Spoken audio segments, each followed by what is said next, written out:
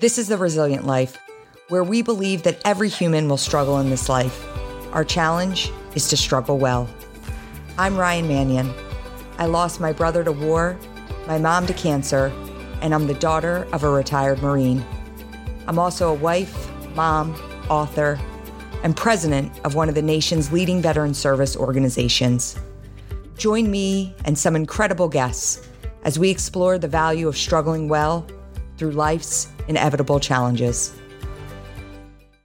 Okay, welcome to another episode of the Resilient Life podcast. I am really excited to be joined tonight by Major Tom Schueman, who is coming to us from Rhode Island. I first got connected with Tom around the Knock at the Door and the book that I wrote with Heather Kelly and Amy Looney, and Tom served with Robert, with Heather's husband, and started following Tom and his Instagram page, Killzone 3, and have really been super interested in just everything that you're about as a Marine, but also as an intellectual. I was an English major in college, so I always find that like tie-in to see someone that's very scholarly, but also is an infantry Marine. I love that connection, and just super excited for you to join us here tonight. So thanks so much. Yeah, that makes one of us English majors. I was not. Oh, and it was a painful learning curve when I got to Georgetown to study literature. So yeah, I'm super stoked to be here. Thanks for having me. Yeah. So it's funny because, I started following your page, and I was really hoping that you were going to join me tonight with a pipe in your mouth, but yeah, you haven't. But, I love, and I want to talk more about, you get on and you really, it almost seems like you're just taking what you're thinking and putting it out there, like in the moment. And it's not always super polished. It's just kind of like what's coming out of your head at the time. And I was reading, background on you, and, you went to Georgetown, you have a master's from Georgetown, a bachelor's from Loyola. And then I looked that you were actually commissioned in 2008 into the Marine Corps. And I saw that date, and it was super interesting to me because it was like, for me, seeing you now, you're leading young Marines, and you're a major in the Marine Corps, and to think like you entered into the Marine Corps after my brother had already given his life in Iraq, and just that juxtaposition for me was super interesting when I read that. I didn't know when you had entered into the Marine Corps. I thought you were serving at the same time, and I'd love to start with what drove you to serve. I don't know your personal background. Is it family related? What drove you to service? Let's start there. Sure. I'm certain that if your brother had survived that deployment, I would have had the distinct pleasure of him being one of my infantry officer course instructors, because that was kind of the peer group, I think, that generally was the instructor group when I went to TBS. Then when I went to infantry officer course, we're all guys getting back from 07, 08. And the saying at an infantry officer's course is, he is best schooled who's schooled in the severest of schools. That's a Greek guy said that, and I just butchered the quote, but so getting all those guys coming back from 07, 08 Iraq, and then training me as a brand new second lieutenant, I think I got some extra good training. And so that was a special generation there that fought when your brother was fighting there in Iraq, and I was very privileged to have that tutelage early in my career from that group. What drove me to serve was twofold. 9/11 happened, and it was very much an if not me, then who type of moment. I thought that was the end of the age of innocence, right? I didn't know there were bad people in the world. I didn't know that there were people manning walls on the world to kind of keep us safe. I did not have a military background. I did not have a desire to serve growing up. I just finished up teaching at the Naval Academy for a couple of years, and I have all the mids write biographies so that I can do initial counselings on them. And many of them will say in their biographical information, will say, I was 5 years old at the Miramar Air Show, and and I saw a Marine jet come over, an F-18, and I knew I was going to be a Marine fighter pilot someday. And I was like, I was 5 years old, picking my boogers, watching Teenage Ninja Turtles. Like, how did you know you were going to be a Marine jet pilot? Like, that was not me. Yeah. But I just came home that day, and I talked to my mom about it. And I said, I don't know what I'm going to do. I probably couldn't even name all the branches of the service at the time. I didn't know what infantry was at the time. I just said, I feel like someone should do something about that. And then the other aspect that I think, at least the service kind of component for me, is, my mom had me when she was 19, did not graduate high school, single mom on the south side of Chicago, worked very, very hard and made tremendous sacrifice and provided me and my sister opportunities that she could have never dreamed of for herself. And as the first person to go to college in my family, as the first person for all these different opportunities, I felt like that's, as General Mattis says, America is like a bank.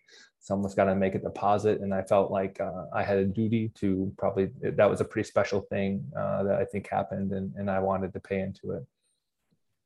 Correct me if I'm wrong, but I think I saw it. Is your mom a police officer? She is. She's a Chicago cop. Well, she retired a couple of years ago after about 27 years. So you say you didn't have that like family lineage of service, but you most certainly did. Sure. Yeah, my mom's like a big hippie, and she was not too happy about my decision. So really, I did have a great example in my mother that she led by example, and she was, when we talk about selfless service and sacrifice, she didn't want to be a cop, but she had 2 kids, and it was going to pay the bills, and she grew to appreciate her job and be a great civil servant in our community. But yeah, you're right. I did have a great example of service. But yeah, every time I was in college from 04 to 08, as you know, pretty kinetic time. And every time I come home to do some laundry or whatever, I went to school on the north side, and then, my mom's on the south side. So I come home and she's like, Thomas, you just gosh damn bored, da da da da. And so every time it was like, at first I told her I was going to be a Navy JAG because I was like a big constitutional law nerd. And then I said, oh no, I'm going to be a Marine because I don't know about these sailors. And then I got to TBS and I said I want to be an infantry Marine. And so every time it was like a new battle royale with my mom about my Marine. And then it's been every 4 years, she goes, okay, you're going to get out now? You did that. You did everything. It's like, yeah, I think I'm going to stick around. It's time. Well, it's interesting too, because, you talk about you at 5 years old. I mean, I have the picture behind me. It's actually literally right behind my head. I'm pointing the wrong way, but that little red picture right there is Travis. And he made, it's a picture, and he had to write below it what he was going to be when he grew up. I mean, he's probably 8 in the picture, and he wrote, I'm going to be a Marine pilot. So he was the kid that like, he knew. Yeah. Of course, we grew up in a military family. My dad's a retired Marine Corps colonel. So it was, I was born at Camp Lejeune. So we'll leave it there. But I think your interview with General Dunford, you said you guys were singing the Marine Corps hymn at age 3. Totally. That was like the first song I knew all the lyrics to. So, but I have to tell you, watching my dad's service and then my brother going to the Naval Academy and knowing he was going to be serving in the Marine Corps, I had a very different sense of what service was. So like, I understand where your mom was coming from. Had Travis come in 2008 and said, I'm going to join the Marine Corps, even growing up in a Marine Corps household, I would have been like, maybe you want to think about that. Like, Look at everything that is going on. Travis went to the Naval Academy in a peacetime. My dad says every single time he talks to young Marines that, this post 9/11 generation has done more in 2 years, 3 years than he did in 30 years of service. And he's not shy to say that. And he truly means it, And so, being the mother of a 6-year-old son right now, Sure. like I totally get it. I'm right there. I would not want to see my son entering into, I always tell my son, Travis, I always say, you can do a lot of things in the Marine Corps. You can be a cook, you can be in communications, whatever you like. There's a lot of different jobs. I'm not pushing my kids towards the infantry, but Sure. but I get that. And so, 2008 is like totally volatile time. And not only that, it's magnified by the media. And, in 2007, there's the surge. It's a really incredibly dangerous time for anybody that was serving in Iraq or Afghanistan. And one of the things for us, I remember the local news every night would run pictures of service members that had given their lives. It was just like, okay, who gave their lives today? And you would see these pictures and these faces, and they would put them in your living rooms every night. And it made things so much more real. And, on Sunday morning national news, they would nationally share with you those that had given their lives. And, just from that perspective for us, looking at you again, you go in 2008 and you're kind of thrown into the fire, for better lack of a word. You're attached to the 3rd Battalion, 5th Marines, known as the Dark Horse Battalion. And if you followed anything about these conflicts, like the Dark Horse Battalion was one you continue to see. I'll still see today, like on Facebook, somebody randomly posting like, pray for the Dark Horse Battalion. They're talking about the losses that happened like 10, but they've just gotten the viral post that's been going around for 10 years. But it was, you were in it right away. And so, talk to us a little bit about what that was like. It had to be, obviously you're going through TBS, you're understanding some of the challenges. You're being taught by guys that had just gotten back. So I'm sure they're making things pretty real for you, but you get over to Iraq and it's a whole different drill. Sure. It was definitely a baptism by fire when we showed up to staying in Afghanistan. I was a platoon commander in Kilo Company.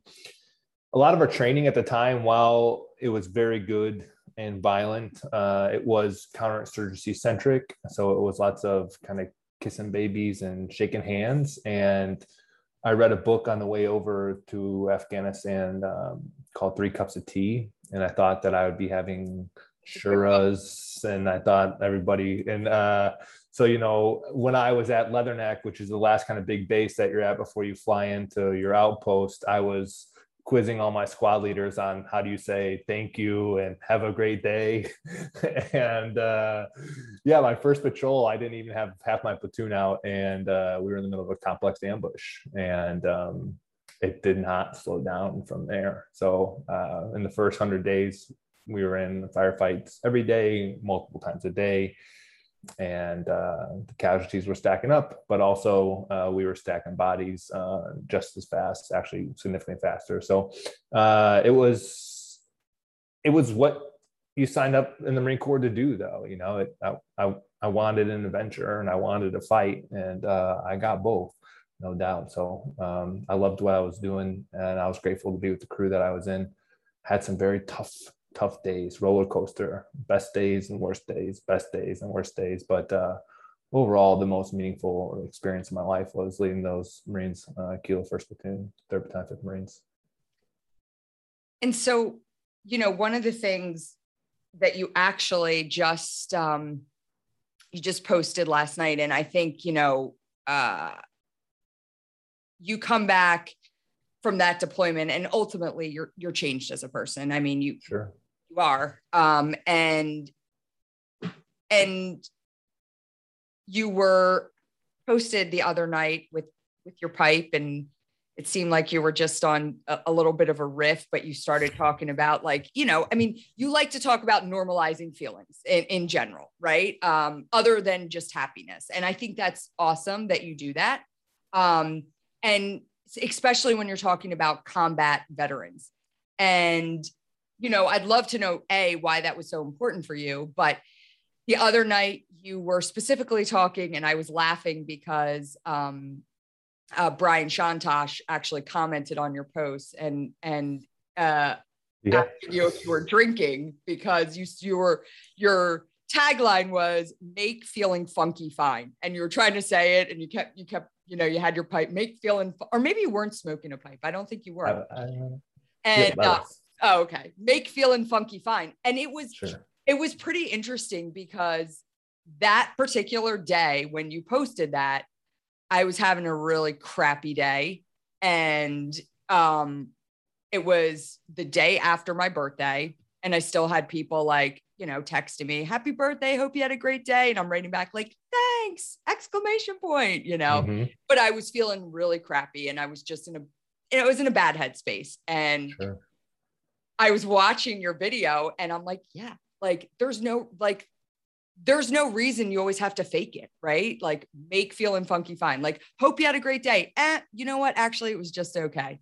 I ate leftover pasta on the picnic table by myself. Yeah. My husband was with my daughter, and my son was being a pain in the butt. But, you know, I faked it for the, like, had a great day, thanks so much, you know? And so, but I'd love to talk about why that was so important to you, you know, to talk about this idea of normalizing feelings in general. And it's not the norm, right? It's not the norm for a combat veteran to come back and say, let's talk about our feelings. And let's, you know, we all know there's this, a overarching stigma within the military of, you know, you got to be super stoic, but you even take it one step further of like, as opposed to just saying like, reach out when you're not okay. You're like, no, let's like talk about this. Let's talk about like generalizing these feelings. So I love that. And I'd love to know kind of what drove you to that place. I know we're stretching far from make feeling funky fine to you getting back from Afghanistan, but like,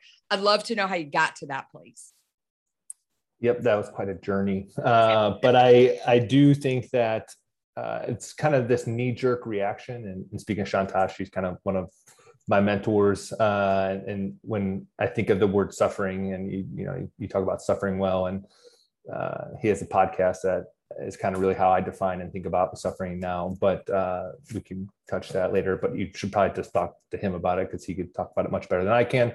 I think that every time a Marine said, I'm feeling a little bit weird today, we said, oh my God, are you like, okay, Marine? Like, we call it a ceasefire red, you know, like, everybody stop. This Marine doesn't feel just happy right now. There must be something wrong with him. And the pendulum really swung. I felt like it was to the point that you weren't allowed to have any feelings. Then it was to the point that you could have all the feelings. And then it was like, but as soon as you identify a feeling that isn't, hey, I am good to go, then we said, oh no, we got to get him to behavioral health, or we got to get her checked out. And I just want to say, like, you know, what a unrealistic expectation to think that everybody is going to be, and it is, you know, it is through the suffering that we do find meaning. And so my happiest moments come after my biggest struggles, right? And so if you were to ask me at some point in that struggle, how you doing? Probably not great. But at the end of it, there's a significant reward. And so I just, too often, if I post anything other than some moto, let's get the end of me kind of thing, if I'm saying, hey, I'm working through something, and again, I'm very grateful for that. And a couple of people are very genuine, and it is, you know, very blessed to know that I have people watching my six like that and on my flank. But at the same time, we've got to allow our Marines and people in general to be able to say, kind of a shitty day. And it's not like it's like, you're still okay. You just had a shitty day. And so I just, you know, I was a little bit on of a rant, I guess. But it is interesting because you talk about like your Instagram page is is it, am I saying it right? It's kill zone. Kill zone. I'm saying kill zone 3, but you have to create for the E. So kill zone. Yep. And you've amassed a good amount of followers, and you use that platform to talk about military service, to talk about war, current events, but like it kind of cuts through with like a softer side of you. And, you know, I'll see your posts and your stories about just like, take it to the enemy. And I'm like, you know, I get that side of things. Right. But for me personally, I more connect with like the stuff that, you know, the make feeling funky fine, like that kind of stuff for me. I'm like, I get that. And I think it's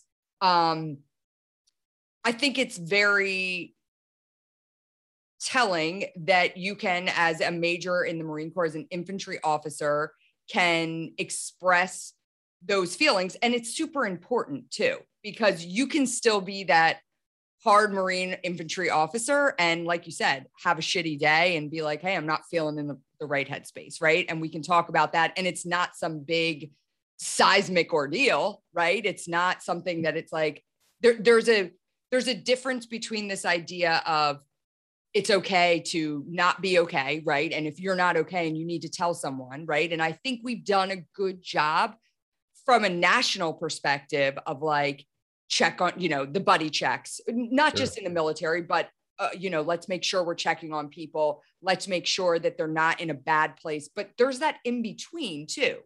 There's that, it's not like you're okay or you're about to do something really bad, right? Sure. There's that in between of like, hey, I'm struggling a little bit here and I got to work through this day, this time period. And, you know, I love that you talk about that. Yeah. To come back to your question, you know, connecting it back to deployment, I think Killzone, the genesis of Killzone is, it was a capstone project from my graduate work while I was studying literature at Georgetown. And that was my first time that I really had to think and write about my experiences, because I went right back to Afghanistan when I got back from 3-5. I went to Afghanistan with First Recon and I was a JTAC, and it was extreme. And I was an advisor to the Afghan forces, and it was extremely kinetic again. And then I went to the School of Infantry, and then I was a company commander and I deployed again. And so it wasn't until I went from 7th Marine Regiment to Georgetown was the first time that and plus I had just had a daughter, so I was getting a little soft maybe. So you couple having a daughter with having, you know, the space to think and write. And as I was kind of wrestling with my own moral injuries and my own invisible wounds, I was studying literature, typically Vietnam literature, but I really kind of started with Homer, and I was looking at trauma narratives, moral injury, and kind of warrior archetypes. And when I think all of that starts with Homer, everything starts with the Iliad and the Odyssey, right? And so our first warrior archetype of a veteran is you go berserk.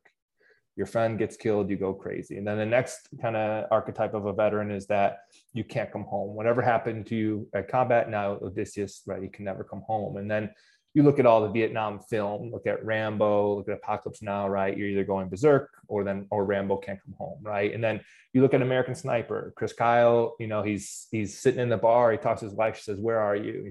She says, "Come home, Chris." He goes, I can't come home, right? So, you know, 3,000 years later from Homer, we still can't come home. And so what I wanted to study is how can we change this kind of narrative from being veterans are victims, veterans are damaged, veterans are broken, to something to elevate that, maybe to veterans are victors, or maybe that there's just more to our stories than just this kind of wounded.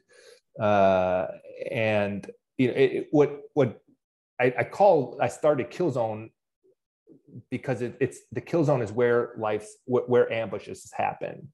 It's a tactical space where an actual ambush happens, and it really ties in to what you're doing with this podcast and what you did with the knock at the door. And it's the idea that every human will struggle, as you say, and then and you can put that another way, right? Everybody's going to have a knock at the door. And so what I wanted to get to is how can we be more resilient on the front end, knowing that that knock is going to come, knowing that the struggle is inevitable.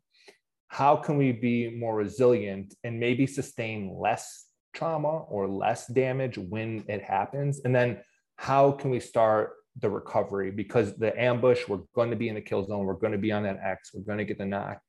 What are some different pathways to recovery? And so I started looking at a lot of, it's Dr. Jonathan Shea. He wrote Achilles in Vietnam, and he's kind of a preeminent scholar on moral injury and with veterans, and looking at kind of some of the stuff that he had to say. And then just through my studies, literature and psychology, I kind of put Kill Zone together. And so what I would do, and this was my capstone project at Georgetown for my master's in English. And I would go to the coffee shops and the bars around DC when they'd have an open mic night, and I'd tell a story, and I would say, here's a story about some of my ambushes, but I just want you to know, and I always would end it with an idea of post-traumatic growth, with an idea of gratitude, that I have these scars, and while these scars have told stories tonight, that I am more than just the sum of these wounds. I'm a warrior, and ultimately I've grown because I've been grateful for what's happened and what went into these scars. And then that manifested into a social media page where my first 10 posts are just paragraphs from my speech that I would give out at open mic nights. And then so I think the page has always been kind of a space to talk about mental health and the veteran experience. And then it's grown. I was teaching literature for 2 years at Naval Academy, so I was really focused on leadership, teaching these mids leadership and teaching them literature. And there's a ton of intersection there. And so the page kind of evolved into a leadership and literature page, but I'll always kind of still pivot back to that mental health space, I think. So I'd love to know just the response you would get when you would share your story in an open mic night. I mean, I'm sure that you were one of very few Marines that were getting up on that stage, or service members for that. Yeah, I know, I started, how do I make meaning? I make my meaning personally through writing, as I can assume you can maybe empathize with that. And so as I was making meaning of all my experiences that I had, this is another Shantosh podcast, right? I had packed all the boxes. And so as I start to unpack my boxes after 10 years, I can only figure out what I feel about this thing through writing. And so while I had done a ton of writing, I had not put that in, I had not verbalized it. Yeah. And so the first time it was at Dog Tag Bakery, and it was a mixed group of civilians. That's a friendly crowd, though. For the listeners, that's a very friendly crowd. It's a bakery run by veterans. So I'm imagining you at an open mic night with a bunch of, snapping their fingers, and then the Marine infantry officer gets up. But okay, so you're at Dog Tag Bakery. Go ahead. I was in friendly territory. If you can say Georgetown is friendly territory, I was in the friendliest territory, I guess, in Georgetown. And I started to talk. And as I told all these, again, I hadn't told these stories, but I had written about all these stories so many times. As I talked, I was like, what? What's going on? My chest is tightening up a little bit, and there's a little lump in my throat. I'm like, whoa, this is, I was not tracking that this was going to happen. And as soon as I finished, I was there with two of my colleagues from Georgetown, two of my English major friends who were both 22-year-old poets, and they're great supporters, and they're part of my tribe and two of my best friends. But they I immediately I had a buddy that was working at the Department of State, and I called him and I said, hey, meet me down at M Street, time now. Just had something weird happen and I need a drink. So I think, that's kind of, and how was it received? Again, it was a mixed crowd of vets and civilians, and yes, it resonated. And I have found that as I shared my story, just like last night, Shantosh calls me a drunk. I wasn't drunk or stoned.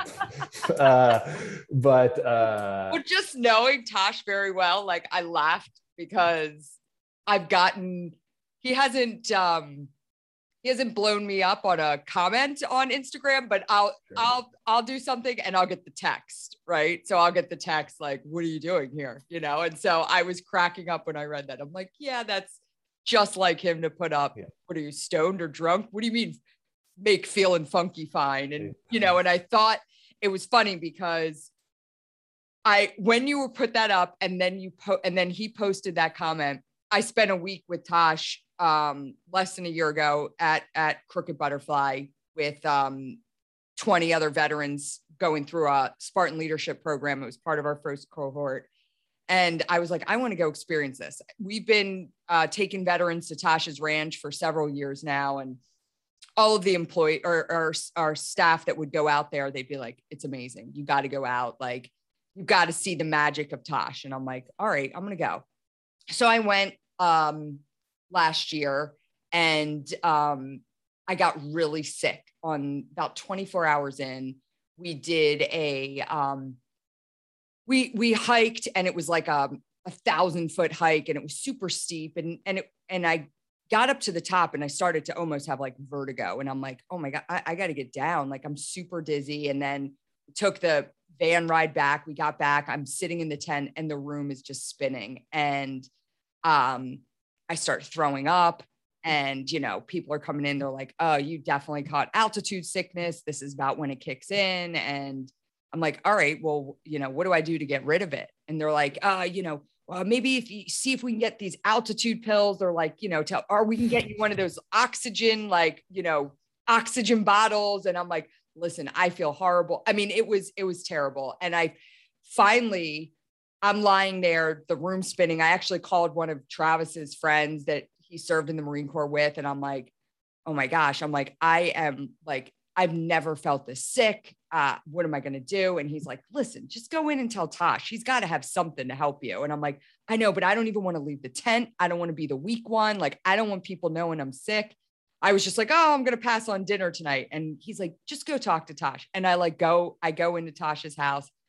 I'm like, hey, and I'm on the verge of tears because I'm feeling like super vulnerable that I'm the president of the foundation and I'm the one that's already man down. Like I'm the man down. I'm supposed to be there, like just observing all of these veterans experiencing the greatness of this week. And I'm like, Tosh, like I'm really sick. I can't stop throwing up. And I said, you know, I've got bad altitude sickness. And he's like, altitude sickness doesn't exist. And I'm like, and I didn't know. And I'm like, I don't know what to do with that. And I just started crying and I'm just standing in his kitchen, just crying.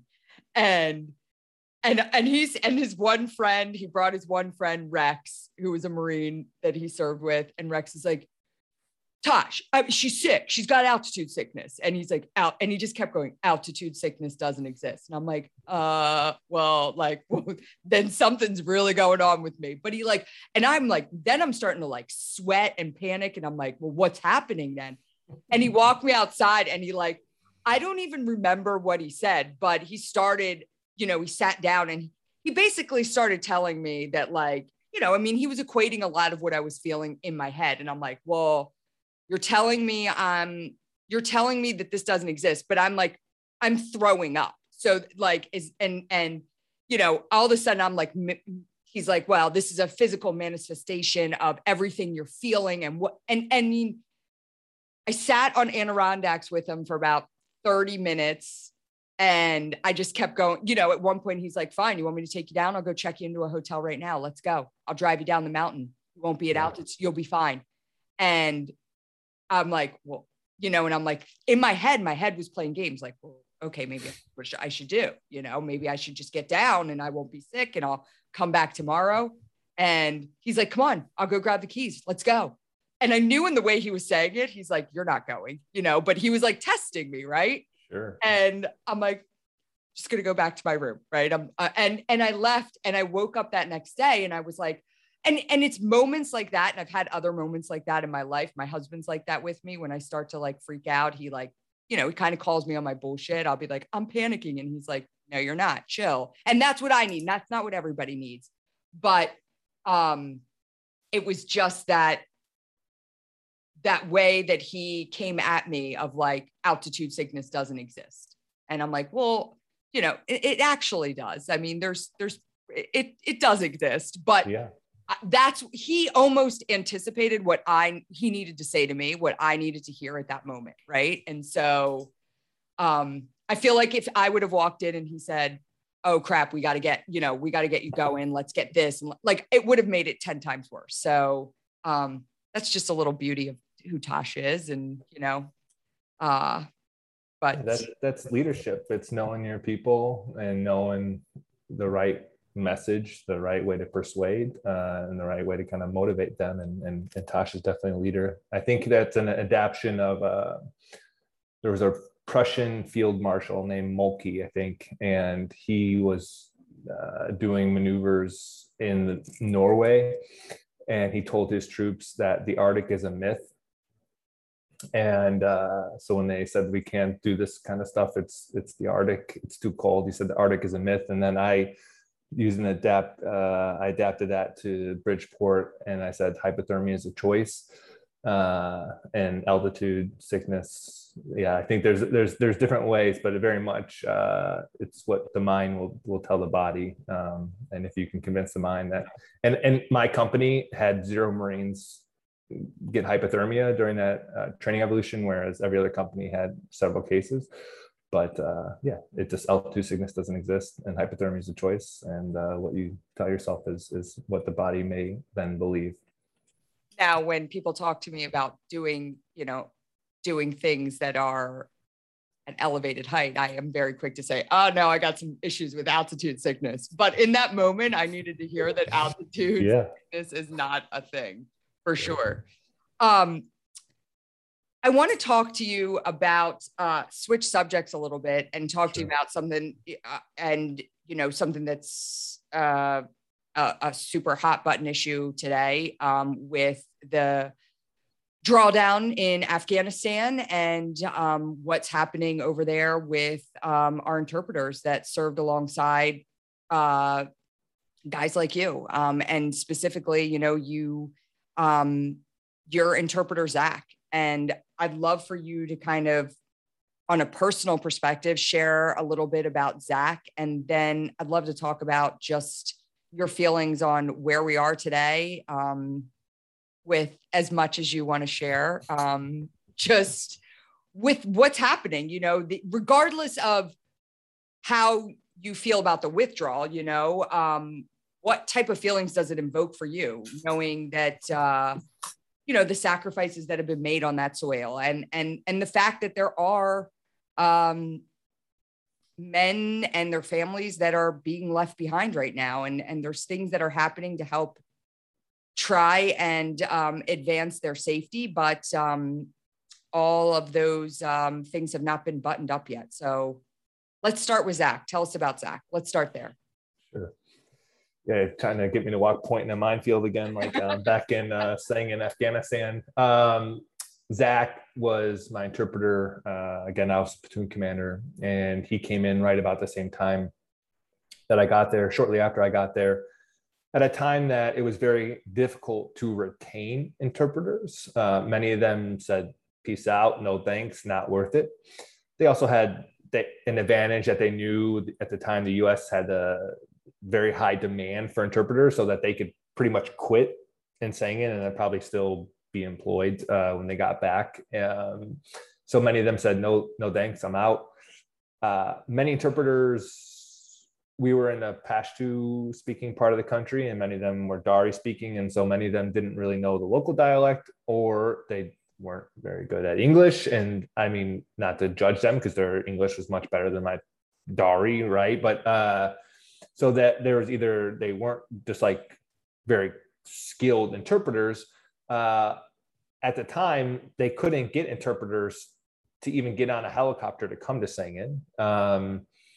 And so they would tell them they were going somewhere else. They'd get off the helicopter. They said, nope, this is Sangin, and get right back on the helicopter. And so when Zach came in, he came in with a couple other guys, and he was 19, kind of, well built. His English, it was very solid.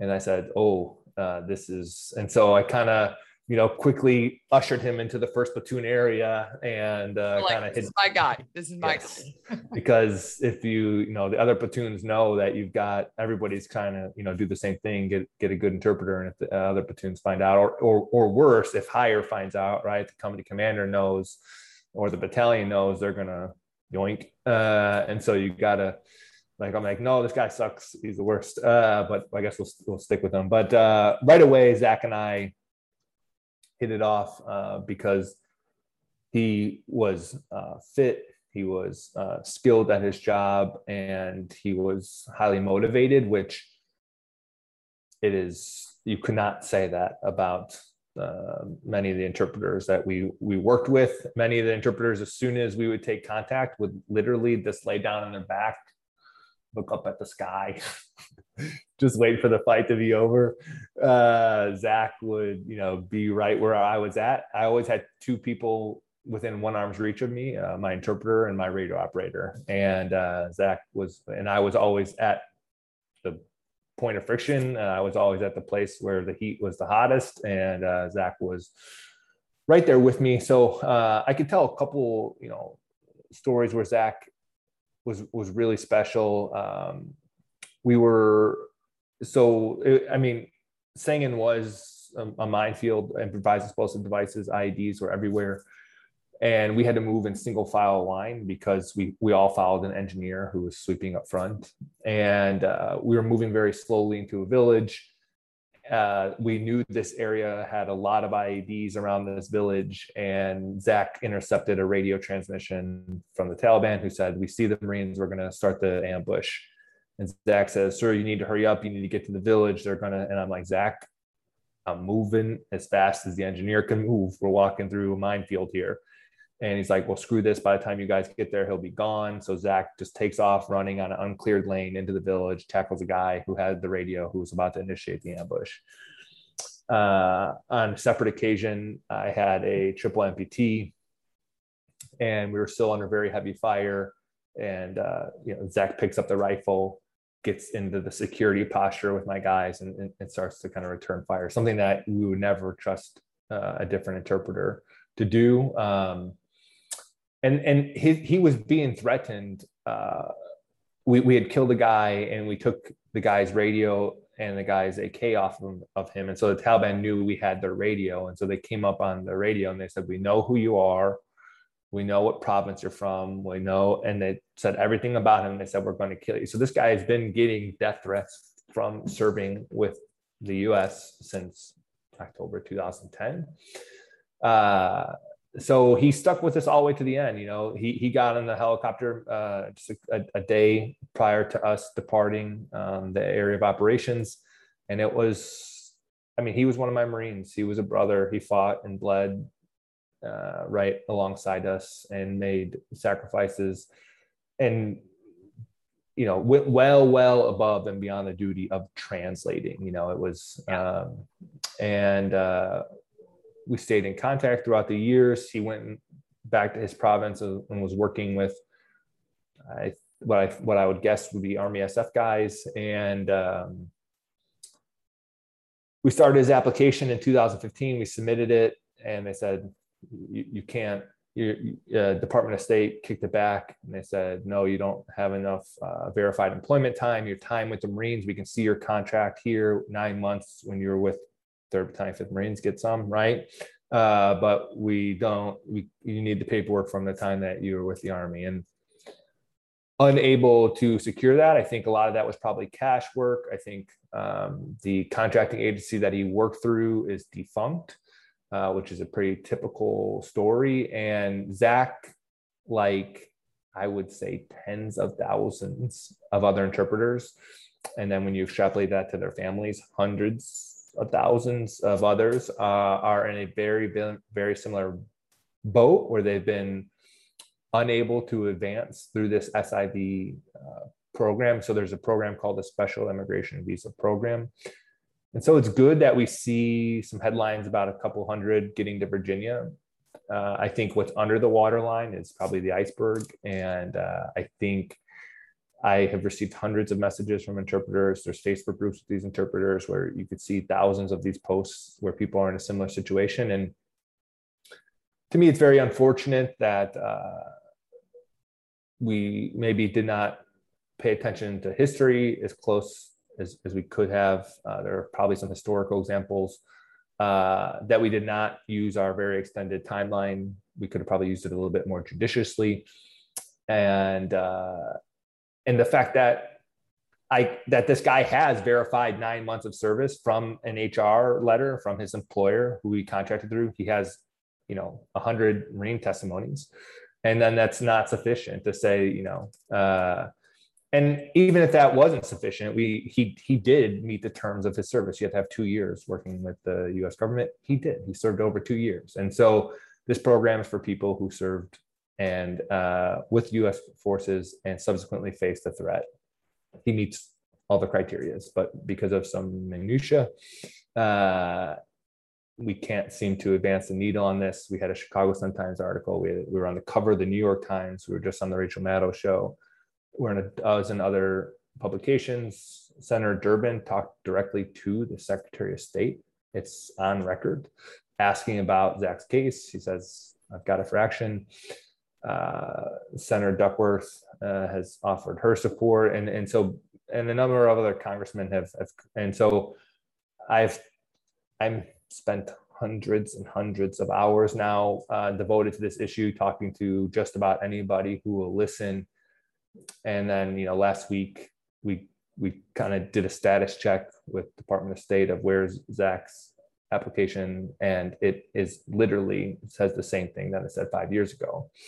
And so it's frustrating and disheartening. And we had to make a lot of moves. He was in a province that was completely overrun by the Taliban. Talking to people on the ground there, I said, what are the odds? Is anybody going to tell him to leave there? Is anybody going to go get him? Let's say he does get approved miraculously.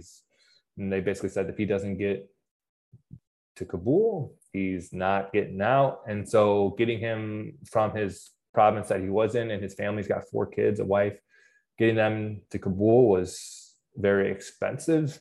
I started a GoFundMe.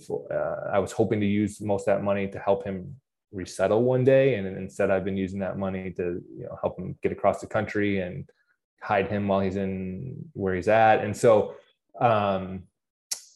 it's been frustrating. And then my thoughts in regards to the conflict in general, the Marines, we won our battles, and Marines will always win our battles, and we're not victims. We were doing what we wanted to do. And I am so grateful for my opportunity to fight alongside the men that I fought alongside. I've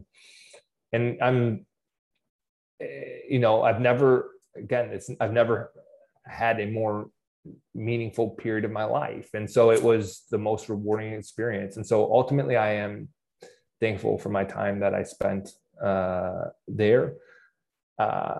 When you lose the war, I teach at the Naval Academy. I taught plebe English, but I also taught an elective called Literature War, and I taught a special topics course that I designed called Reimagining Vietnam. And so my kind of specialty area is Vietnam literature, and I like to pair the things they carried by O'Brien with this book called The Sorrow of War by Bao Ninh, who is a Vietnamese author, and he fought with the MDA. And at the end of the war, finally he was there from the beginning of the war to the end of the war. And one of the soldiers turns to him and says, "Oh, you must be so happy we won." And he says, "No, like I'm not. All my friends are dead. The woman who I loved is gone. My hometown is ruined. There is no winning. It's just the sorrow of war," which is the title, right? And so ultimately, I think I will leave it at that. That's kind of the overall kind of sentiment. Yeah. So let's take it back to Zach. Let's start there.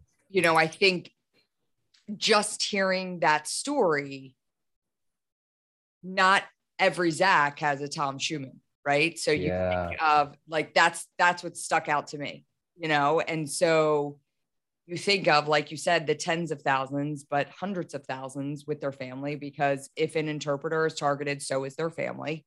Yep. And, you know, that are there.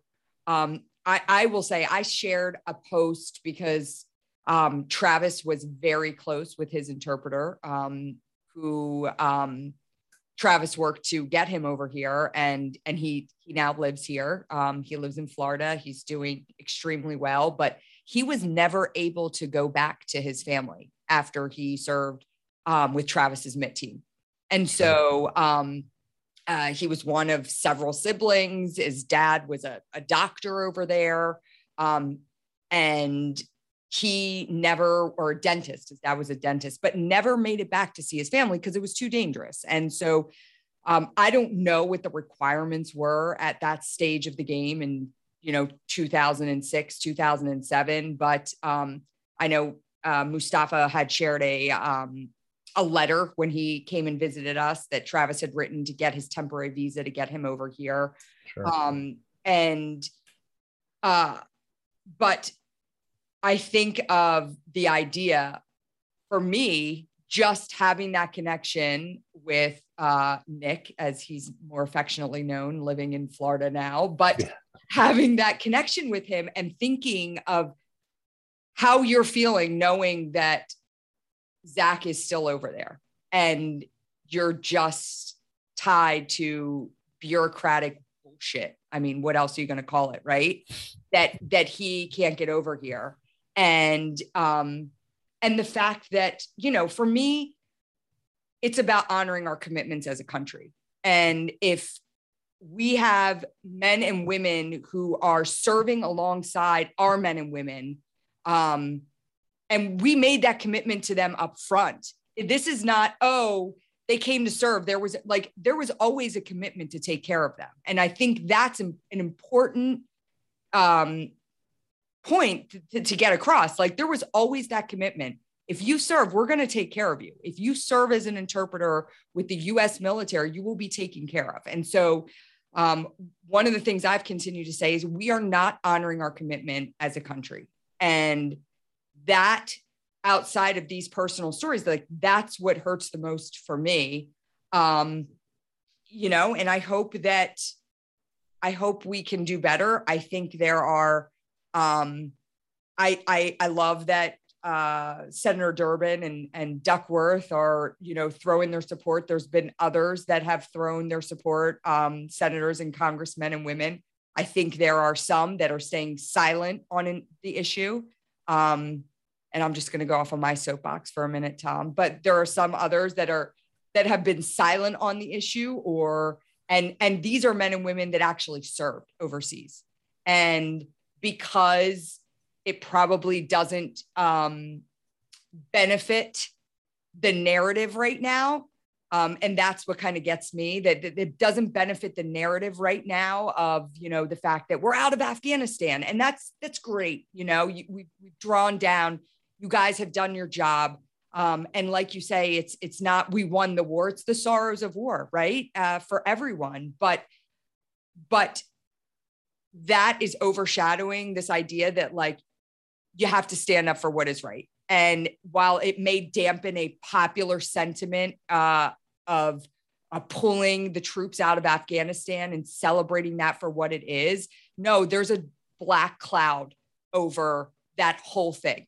And if you are too cowardice to stand up and say that because you don't want to shift that narrative and change that narrative, I say shame on you. So I'll leave it at that. But keep pushing this issue. It's super important. Keep sharing Zach's story. And I think, and I said to you before we started recording, you know, it's so important for people to hear these personal stories. And because it's very easy to say there's thousands of Afghan interpreters that are, you know, that are going to be killed by the Taliban. But when you hear the story of Zach, that makes it real for people. I'd never talked about Nick before. I actually had texted him. I'm like, hey, is it okay if I share your picture? Like, and he was like, sure, but I never shared that story. I still stay in contact with him today. When my dad went back to Iraq, my dad went to Iraq several years after Travis was killed because he wanted to meet with the Iraqis that Travis served with. And I think that is also under acknowledged aspect of these conflicts. I know for us to hear the stories, not just of the brotherhood with the Marines he served with, but the brotherhood and Travis was part of a MIT team, so he was embedded with the Iraqi army. But to hear the stories of the brotherhood he created with the Iraqi army, it's something that those stories aren't getting told. And Travis's story is just one of many that formed these types of relationships with the men and women over there. So that would be a good movie. Yeah, I don't think I could say it better than how you kind of summarized the situation right now. As an advisor, I went back on my second tour when I was with Recon, and I was an embedded advisor, and I lived with the Recon platoon of Afghan Army for several months on a remote outpost outside of Marja. And so, yeah, I don't know about anything about movies, but maybe that's a good idea. But the other part, I know for sure that was a spot on assessment and better. Well, said. I'll tell you a good story. My dad said that, Marines that Travis served with after he was killed, they did a memorial service in Iraq. And so, wherever they are, they're at the base, and all the Marines are in there. And Lieutenant Colonel who shared with us this story, he said, we're in there, and we're, guys on Travis's MIT team are getting up. They're talking about Travis, and out of nowhere, like the back doors bust open, and like the double doors open, and all of these Iraqis start coming in. He said, to the point where I actually got nervous. And he said, I put my hand on my hip on my gun, and I was like, wait, what's going on here? And in comes the Iraqi colonel. And he said, they're all following him. And he just walks up to the podium with Mustafa, with Nick, with the interpreter. And we have it on video, and it's incredible because the memorial was videotaped. But this Iraqi colonel gets up and starts talking about Travis, and talking about that he was a warrior and he was a brother to the Iraqis. And Lieutenant Colonel said, in all my memorial services, never has an Iraqi colonel come and shared his thoughts on a Marine, for that had given their life. And he said, it was just a testament to, again, these bonds that were formed between, the Iraqis and the Marines over there. And again, same thing happening in Afghanistan as well. So, okay. I'm going off on a tangent. Yeah, that was a great story, Ryan, though. Thanks for sharing that. Yeah. So I want to talk to you a little bit about, outside of teaching young midshipmen and shaping their minds with leadership and serving in the infantry and the Marine Corps, you also have started your own nonprofit, and named after your fallen service member. Tell us a little bit about that. And I saw we actually just did something together. I saw somebody had posted like TMF and PB Abate. Yes. Yep. Working together. So share with us about the work you're doing. Sure. Again, I studied kind of moral injury, and I studied some of the mental health stuff from an academic perspective during my graduate program. And then I taught some of that. I worked some of that kind of the academic literature into some of my classes as well. And so it's something that I've been studying and thinking about and living, anecdotally for a long time. In 2020, April of 2020, one of my Marines, Corporal McLeod, passed away. And it wasn't the first Marine that I've lost after the conflict. One of the Marines that I was on the advisor team had committed suicide. That was particularly tough. He was actually an instructor at Quantico. He's a captain, pilot, and had 2 kids. So that one was definitely tough. And there are several others. The Corporal Justin McLeod was tough because he was at the end of his service contract, and I had convinced him to extend. And he had just had a son, and that's why he was going to get out. And I said, well, could you talk to your wife? And he came back and said, you know what, sir, you're my family too, and I'll extend. A month later, he's a triple amputee, and one of my Marines is handing me his fingers because his arm was blown off, and I put those fingers in my cargo pocket and end up having one of the most difficult conversations of my life to try to help him find the will to live, to get back to his son. And he fought and he made it. But as a triple amputee, he required hundreds of surgeries and was always in and out of the meds and in and out of the hospital. And then, so April, he loses that battle. And, I had 19 casualties in my platoon of 35, 3 killed in action. So I've written the letters and I've made the phone calls. But that night I had just put my daughter to bed. It was late Friday night. I put my daughter to bed, and, so I'm singing her songs and saying our prayers, and I come in and so we started talking about kind of resiliency and recovery, because everybody's going to get the knock, right?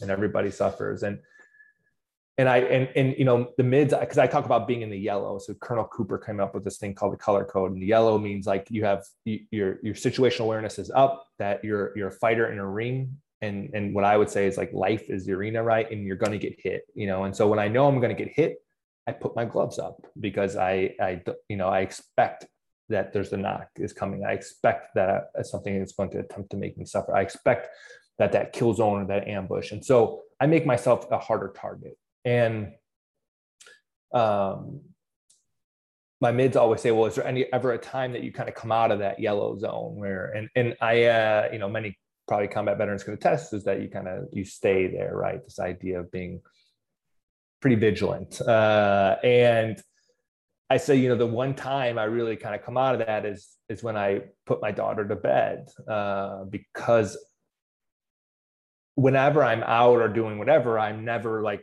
fully present. I'm still thinking about some other things.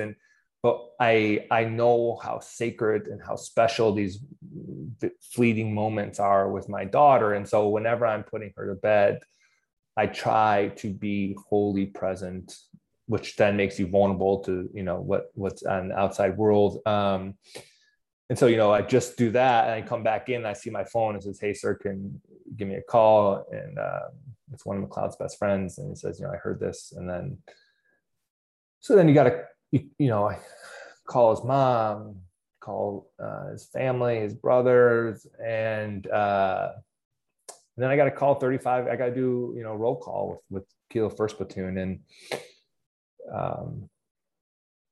not in the, what wasn't in the, I was in a vulnerable space kind of when that happened. And so, but either way, I have a duty and obligation to lead. And, to me, leadership extends well beyond when we have a commander subordinate relationship. Leadership to me is a lifelong commitment in and out of uniform. And so I'll always be 1st Platoon commander. And so I make the calls. And then less than 30 days later, one of my sergeants from when I'm a company commander kills himself. And then one of my lance corporals from when I was a company commander killed themselves. And so three suicides in 30 days. And when was this? April 2020. Okay. And I think I said, okay, it just comes back to, this is really a motto that I have lived by and that your brother emulated, right? It's just like, if not me, then who, right? If I couldn't, 9/11 happened, I said, okay, someone's got to do something about that. And then this is happening. And I said, it's time to walk point on this. Whatever is out there, actually, let me do my research. As first thing I said, let's define the problem. As an academic these days, I say, let's do the research, let's define the problem. And as I read through all the VA suicide reports, it keeps saying that the leading proximal cause, I read this 2016, 17, 18, and it says the leading proximal cause of veteran suicide are feelings of disconnectedness and isolation. Okay. So that makes sense that when a Marine is vulnerable, when they're disconnected or isolated, meaning their flanks are open, right, or their six isn't covered, that's kind of when they're at high risk. Additionally, troops are most vulnerable in their first year of transition. Additionally, it's nearly 2 times as many non-combat veterans commit suicide as combat veterans. I did not expect to come across that data point, and that there's no correlation between combat and veteran suicide. I said, okay, so if we know the troops, when they're disconnected and isolated, that's when they're at the highest risk. And if we know it's in that first year, what's out there that's getting everybody into a tribe? What's out there that's getting everybody connected and everybody into community, into feeling purposeful? And what's out there that is doing that before the troops transition? So it's, what is out there that's left a bang? What's out there that's preemptive or proactive? And what I found is that about 98% of that resources were allocated to about 2% of the population. Most of the resources are dedicated to the populations who have sacrificed the most, our wounded, our special forces, and our Gold Star families. And to me, 100%, that's where you start. That should be the main effort. That's where you allocate. And that's the immediate need. And these are people that pay the highest price. And of course, this is where we start with all these kind of veteran service organizations and resources. It seems generally that's where we stopped. And so, there's about 18 million veterans, 1.2 million active duty, and most of them don't rate to be a part of these all these organizations that are out there. And so of course they feel disconnected, of course they feel isolated, and I'm a combat wounded Marine. I can check all the boxes, right? But what if I don't want to come in and say, hi, I'm Tom and I'm an alcoholic, right? I don't want to come in and define myself by my wounds, right? I am likely disabled. I likely might have some PTS. I am combat wounded. But what if I just want to say, hey, I'm Tom, and I feel more comfortable when I'm with a tribe of people who have a shared common experience. And to me, it's not the combat deployment that matters. To me, it's the idea that at some point you raised your hand and you wrote a check up to and including your life. And that is the cooks and the comm Marines, as you suggested, because if you look back through our nation's conflicts, there are many cooks and many comm Marines who paid that sacrifice, right? And if you look at our future conflicts, the potential is still very high that the cooks and the comm Marines will, and the Air Force admin clerks and the Navy submariners, everybody is going to have an opportunity to have that check called. And so I wanted to say, let's get rid of all these barriers to entry. Let's get rid of all these boxes that everybody has to check. And let's start an organization where if you served, you're in. And a lot of this is kind of, if you've read Sebastian Junger's Tribe, right? It's very tribe vibes here. And that's intentional. And so what am I into? I'm into literature, right? I'm into going outside and walking around. I'm an infantry Marine, of course. So I like to walk around outside and I like to read. I'm pretty generally boring. I didn't want to make the organization around just my interests. I said, let's make this an interest-based organization, but to continue to expand our inclusive model, our inclusive paradigm. Let's say that whatever you're into, we'll build a club around it. And so, we have, we started with a hunting club, a fight club, which is jujitsu, a strength club, powerlifting and Olympic lifting, a book club. I did get my book club in there. But I mean, right now, September 11th, we've got a music club retreat. We just had a surf club retreat last weekend.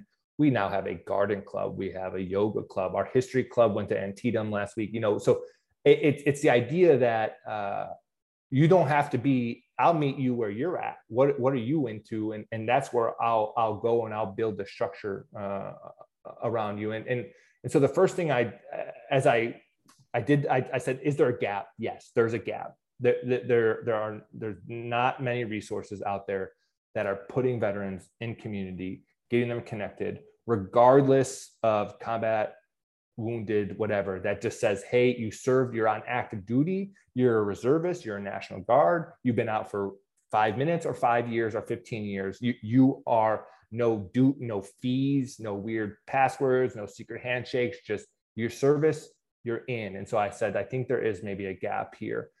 And so I said, let's go get 350 acres out in Montana, because I believe that good things happen outdoors and outside. And I think that the idea, and I set up a patrol base there, Patrol Base Abate, named after Sergeant Matt Abate, Navy Cross recipient, one of my snipers, one of the most legendary guys I know. And I'm trying to build a legendary community here. And so, and I wanted everything we do to honor somebody, and to get that, because right, it's tribe and purpose. Our purpose is to continue to live lives of honor, lives of character, lives of sacrifice, which obviously there's a lot of crossover there between your mission and your purpose. But I do believe that having a physical space, not a conceptual space or a theoretical space, but an actual physical terra firma dirt that every veteran and every active duty service member across the country right now can claim. It's not my patrol base, it's your patrol base. If you are serving, it's your patrol base. And so, that Air Force, that Army logistics person says, wait, you're saying I'm just a specialist, and I'm a National Guard, I'm like, yes, actually it's your patrol base. Like me, I qualify. And what I found is everybody kept telling me this idea that we're so programmed that unless you killed Osama bin Laden, or unless you left a limb on the battlefield, that your service wasn't, that serving isn't like significant. And I would argue that it is a significant commitment to serve. And so everybody would kind of rebuttal with this. Well, I'm just. Yeah. And I said, bullshit, you are just. You served. It matters. And so where everybody's trying to put this, make it a competition or make it hierarchical, I said, it's your patrol base. I'm telling you, it's yours, and you don't have to check any. You're in. You made it. Come on out. And so we've done 4 retreats out there. We'll continue to do retreats out there every month. And like you said, there's that magic out at the Crooked Butterfly Ranch. I can attest that. Not my testimony is obviously biased, I think, but there's been about 50 members who have gone through this summer, and their testimonies is that most impactful weekend of their life, life-changing.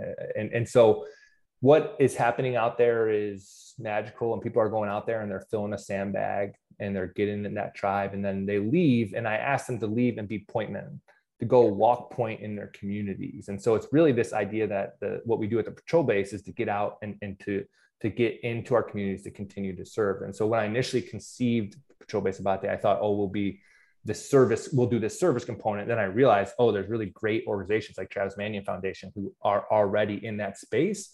And what if we just say, hey, great organization that knows the community, that knows the key players, that's doing the great work. We're not here trying to reinvent the wheel. We're just people of service who are looking for a venue to serve. Can we join you?